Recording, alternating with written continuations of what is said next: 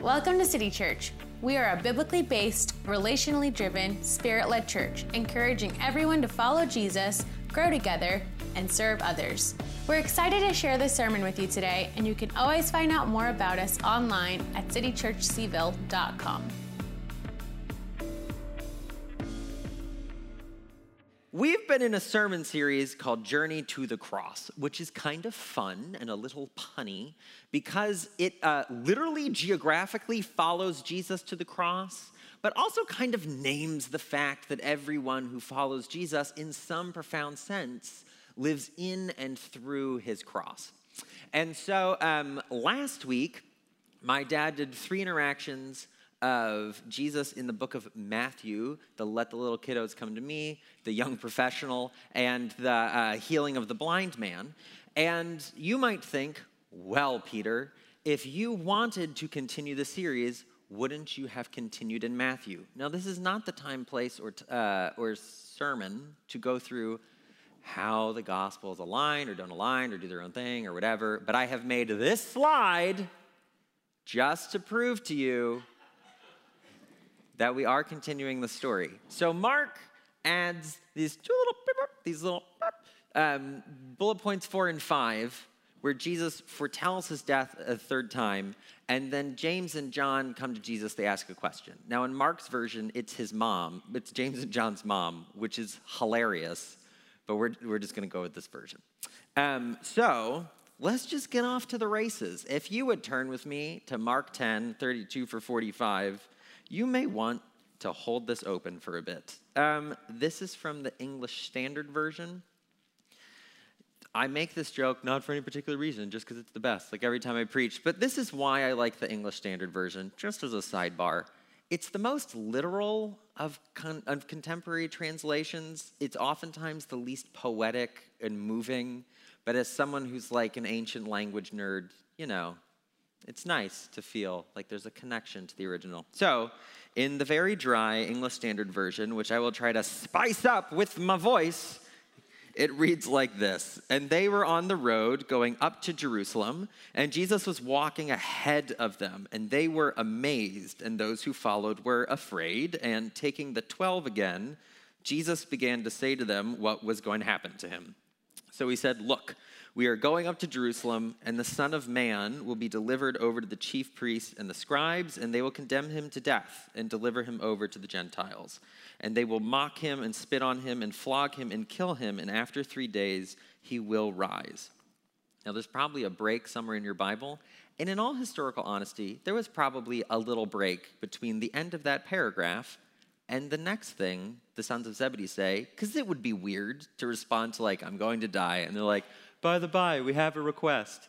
But Mark is trying to write them together because they do the same thing. So, and then some days later, though narratively, right away, James and John, the sons of Zebedee, came up to Jesus and said to him, "Teacher," or Rabbi, "we want you to do for us whatever we ask of you." And Jesus said, "What do you want me to do for you?"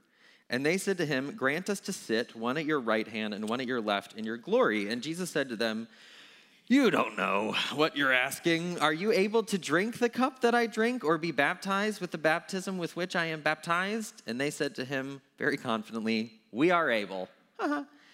And Jesus said to them, "The cup that I drink, you will drink, and the baptism with which I am baptized, you will be baptized. But to sit at my right hand and my left is not mine to grant, but it is for those for whom it's been prepared." And then when the 10 heard it, they began to be indignant at James and John, and Jesus called them to him and said to them, "You know that those who are considered rulers of the Gentiles lord it over them, and their great ones exercise authority over them.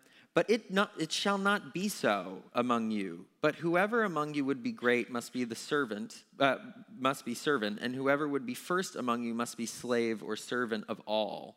For even the Son of Man came not to be served, but to serve, and to give his life as a ransom for many." Okay, when I read that and started thinking about this sermon, I had 30-some questions. I've boiled them down to a neat 12. Here they are. Why is Jesus walking ahead of them?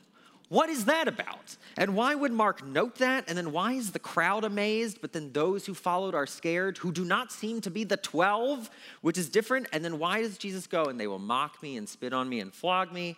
And then who are the sons of Zebedee, James and John? And what does in your glory mean, both to the sons of Zebedee and to Jesus? And what does the baptism and the cup thing mean? And then this is something that we will talk about, but you can't get in the English. The sons of Zebedee use a different word for left hand than Jesus does. I've done a fiscally irresponsible amount of Greek in my life, and I just learned this week there are 2 words for left hand in Greek, so that's fun. Why are the 10 indignant? Why are the people considered leaders of the Gentiles? Who are the Gentiles? And then who is the you among whom it shall not be so? And who is the Son of Man? And also, is he serious? We'll answer those more or less in order, most of them. I'm sure you have more questions as well. The point being, this, I think, is a deceptively simple text. The more you look at it, the more you're like, why is that there? And why is that there? And why is that thing there? And what does that mean? And so I think there's an invitation from Mark just to walk through those questions a bit and see what Jesus is teaching. It seems wise to start with what is obvious, and here's what I do know, whatever else the answers to those questions are. The Son of Man came not to be served, but to serve. Now, you're not in the 8 o'clock service, so I don't make jokes about you not being awake, but you have to be pretty hard asleep not to catch that. In fact, I'm trying to be a better preacher as time goes on. I like to use cute examples and touching connections with what Jesus says to make it come alive. But isn't there just something kind of brutally simple about this that requires almost no interpretation? Jesus came not to be served, but to serve. All the way to the point where he will give his life as a ransom for many, which includes us. It's amazing how much interpretation that does not need. He came not to be served, but to serve. And I think it's the unflinchingness of that makes it so remarkable. We're in Lent right now, which is why we're doing this series.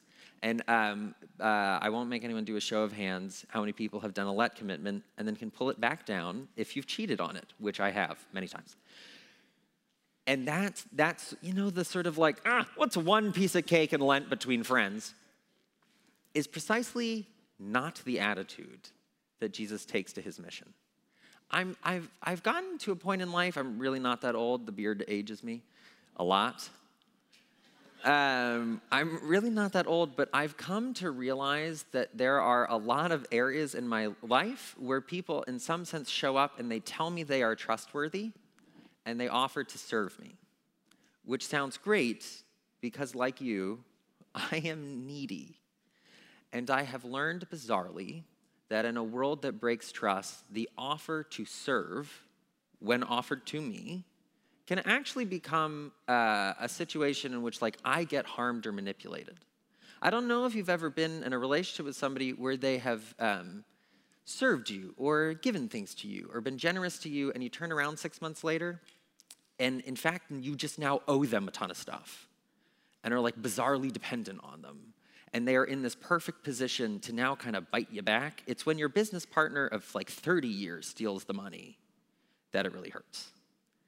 Jesus is a person who's coming to you and promising to be the kind of person you can trust to serve you. In a world that habitually breaks faith, Jesus is deeply serious about his mission of serving. And if we have that in view, I think the rest of these questions kind of make sense. So let's start taking them in reverse order. Why not? Who is the Son of Man? What's that about? Now, I'm sure you've all read Daniel 7 earlier this week, but just to refresh your memory, in Daniel 7, there's a scene where the prophet Daniel sees the Ancient of Days, who is God, and one like a son of man, which in colloquial English would be a guy who looks like a guy. He sees God and a guy who looks like a guy, and God gives to that guy power and authority. And that's the word that Jesus is most likely to use for himself in the Gospels. It happens 80-some times. To pare that down, the Son of Man means that Jesus is the one human being who has the power of God. and he's who comes to serve. There was this weekend once where Dick Foth, who some of you know because he's preached here, brought some very powerful people to Charlottesville. And it was John Ashcroft, the former Attorney General of the U.S., and Vern Clark, who made the OtterBox, and Kurt Richardson made the OtterBox. Gosh, anybody else? The allergies? And Vern Clark, who was the Rear Admiral of the Atlantic Fleet in like the early 2000s or something. And, I got to go to breakfast because I'm a spoiled, rotten pastor's kid. But it was before like 9, so I wasn't awake. And we're sitting in the Hyatt, and I'm eating oatmeal and barely listening to the conversation. And I finished the oatmeal catatonic, and out of the corner of my eye, someone takes away my plate, which I thought was nice. And when I looked up, it was like the 80-year-old Vern Clark clearing the table. The former Rear Admiral of the Atlantic Fleet. This man could have literally blown Britain to Mars at a certain point in his life. But instead, he was cleaning the plates. And I had this feeling, even half awake, that when power decides to serve you, it instills you with the kind of dignity where you can also serve without shame. There's a way of being forced to serve because, I'm just a worm and I don't matter. So, of course, I'll give you. But something else happens when someone who is powerful and knows they're powerful decides to choose against the possibility of abusing the power they have, and they just take the plates. And I think what it does to the people who are served is it puts them in a position where they can also serve, but in dignity. Because, I'm worth the Rear Admiral of the Atlantic Fleet clearing my oatmeal. I can serve with the knowledge that I have been served first. So that's why when Jesus says, it's not going to be that way among you, right? When he says, but among you, where is it? There it is. But it shall not be so among you, but whoever would be great among you must be your servant. Whoever would be first among you must be the servant of all, because even the Son of Man came not to be served, but to serve. Jesus serves us to turn us into the kind of people who can also serve because he served. The logic of it is creepily tight. Do you know what I mean? When he talks about the us, Jesus is talking about us. Of course, Jesus isn't talking just about how these 12 guys are going to spend the rest of their life being nice to each other. He's talking about a world-changing movement that breaks out from him and the 12 people he's talking to stand up to a world that does not work this way. So who are the Gentiles? The Gentiles are what we would maybe call the world. Now, literally, the word Gentiles in Hebrew is goyim. In Greek, it's ethne, from which we get ethnic. And it means the nations. It's the people groups.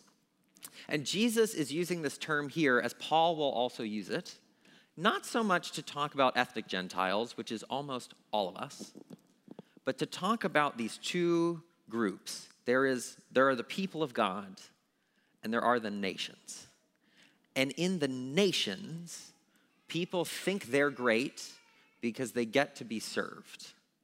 And the perks of being great are being served. So I work at this little investment firm now. I'm a finance bro. I wear Allbirds. I'm just kidding. I don't do any of the investing. They know not to let the guy who went to seminary touch money. So I work at this investment firm, and you know who has the big offices and who gets lunch delivered every day and who gets their own offsite at fancy golf clubs? The partners. You know what I mean? So there's this hierarchy where it's the analysts. I should probably know this, but I think it's the analysts and then the associates and then the directors and then the principals and then the partners. And clearly, you want to be a partner because they get all the perks. The partners don't clean the plates or they are freed for higher purpose work. Thank you very much. And that's true everywhere. If you're in academia, who matters? The tenured professors with the endowed chairs. And if you work at a church, who matters? Pete Hartwig? I'm just kidding. Hopefully not, Or, if you work at a church, maybe it's the archbishop. I don't know. But we live in a world in which everything that's structured gets structured basically on its way up. It tells you should be higher because when you get there, you don't have to, piddle around with all that low purpose, junk, all this detritus. But in the kingdom, it works the complete other way. Again, just like the brutal simplicity of this. Out there in the world, you've got to have your back because no one else will, because everyone's trying to get to the top.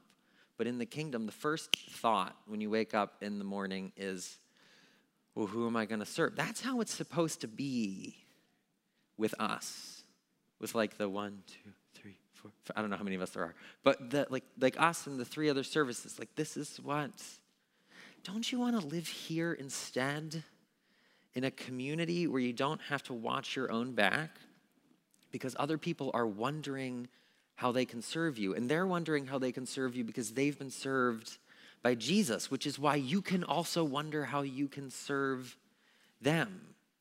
I mean, it just breaks open the radical possibilities of what human life can be like on this side of death and on the other side of death when we don't have to be like the Gentiles, whose rulers lord it over them.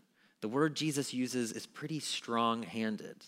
And he's talking, of course, in the background about Caesar, who hired a private army to liberate Rome from Mark Antony. Recall, I know you all know this from high school history, but Jesus is saying these words about how the lords, the Gentiles, they rule over them, blah, blah, blah, under the empire of a Gentile lord who rules it over them. And you're out of your mind if you don't think this is how the world still works. We still live in a world where at the highest levels, however you count that, there are people, there are powers that have the opportunity to lord it over us, and they do. But we are called, and we get to live in a different kind of kingdom run by a king who we can trust to serve us. Now, this is why the 10 disciples get all miffed at the sons of Zebedee, James and John, which you may recall from Luke 9. James and John are the 2 brothers who are like walking along Jesus, and somebody says something mean to him, and they're like, should we call down fire from heaven to burn them alive? Like, these people are intense and have a somewhat bloated sense of self. And they say to Jesus, in Matthew's version, their mom says to Jesus, which is something Fran totally would have done. They go, could we sit at your right hand, which in Greek is hodexios, the right, like ambidextrous? Can we sit at your right hand and at your left? And the word they use for left is aristeros. The word aristos in Greek means best, and aristeros means second to best. And so they say, could we sit at your best hand and your second to best hand? Like they're obsessed with rank and position. They are secretly trying to sneak the world back into the kingdom. They're like, well, when you come in your glory, like when you go to Jerusalem and you sit on a throne and you kick some butt, and you take some names and you knock out the Romans and you restore us to political sovereignty, can we sit in the best position and the second best position? And Jesus responds with a different word in Greek. He calls his left hand, it's so hard to say, eomunon, which literally means, means goods, and pneumon comes from the word for name. It literally means well-named. The background to this word has something probably to do with ancient Greek magical religion, where the left hand is kind of magic. Ooh, ah, oh. And so they go, could we sit at your best hand and at your second to best hand? We'll bargain for second and third in line. And Jesus responds with, it's not for me to pick who sits at my best hand and my blessed hand or my well-named hand. The way he names his left hand even demonstrates that in the kingdom of God, it's not about rank and position and power, and it exposes James and John who are trying to bring that into the kingdom. They think when he comes in his glory, he will lead a military revolt into Jerusalem to overthrow the Romans. He will be enthroned, and they'll sit at the best spot and the second to best spot. But what any academic biblical scholar will tell you is that all 4 Gospels do something that is frankly unsettling, which is they take all the metaphors that you would use for someone being enthroned as a king, and they put them on Jesus' cross. That's where he's crowned. And the sign above him reads, Jesus of Nazareth, the King of the Jews, and just in case you missed it, in Greek, Aramaic, and Latin. They think his glory is his throne, but Jesus' glory is his cross. And just to put a fine point on it, the words that Mark uses for the thieves on the cross are they were at his right, in his almunon hand, at his right hand, and at his well-named hand. The kingdom of God is so counterintuitive to the power struggles and hierarchy of the world that to hang crucified at the left side of Jesus is its own kind of blessing. At that point, all bets are pretty much off. And we're called to be the community that sees things that way. Now, if you do that, if you see things that way, if you believe in a God who is powerful and big enough to come as a crucified king instead, you are going to anger lots of people who would rather be in the capital W world. Or to be more accurate, because Paul says our fight is not against flesh and blood, people are never the problem, but against the powers and authorities in the high places. What you're actually going to do is anger the world. And that's why Jesus warns them that when he goes to Jerusalem, he will be mocked and spat upon and flogged.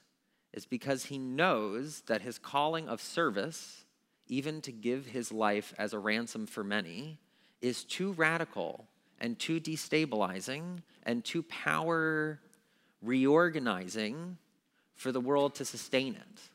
Because the world is the place where people stay in their position and they are kept that way. And so Jesus lets them know that when he goes to Jerusalem, he's not going to suffer, but the world is going to try to shame him in his suffering. It's possible to suffer and to be honored for it. That is not the cross. The cross is the suffering of Jesus under the shame of the world.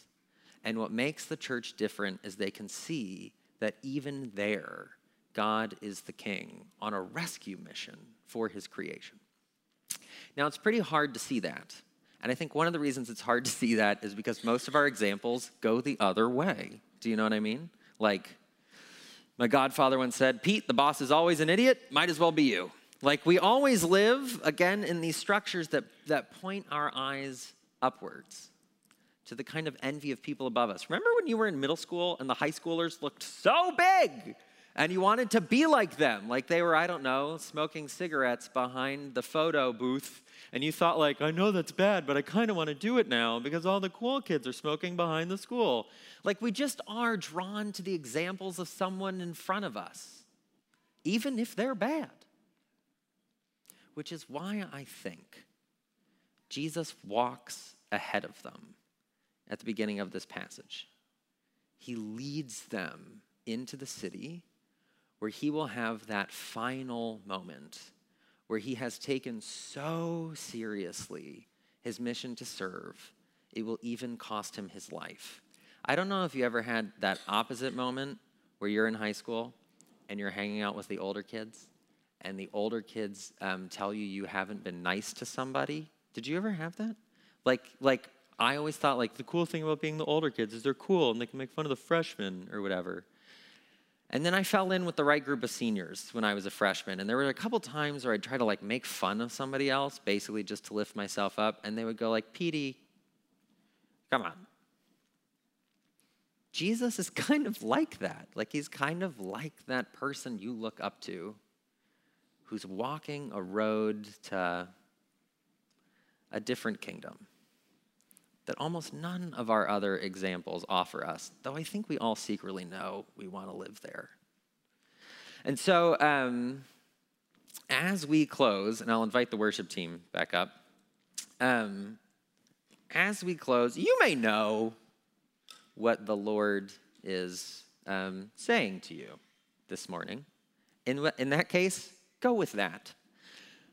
But if you have an open mind, City Church, I was informed, I'm like on the org chart of the pastoral staff. I'm like the electron orbiting way over there. So I was informed by the real staff that we would like to take more time on Sunday mornings to respond to whatever God is doing. So we're going to enter into a time of response worship that's a little longer than usual. And if you would like to come to the front and pray with somebody or ask someone to pray with you or just like do your thing right there, totally welcome.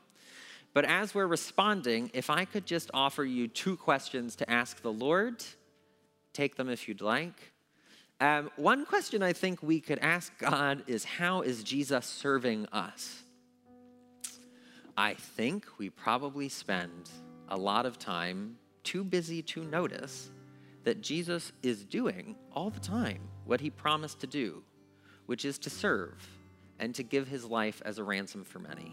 And my hunch is, in ways that we have missed in our recent past, Jesus has been serving us.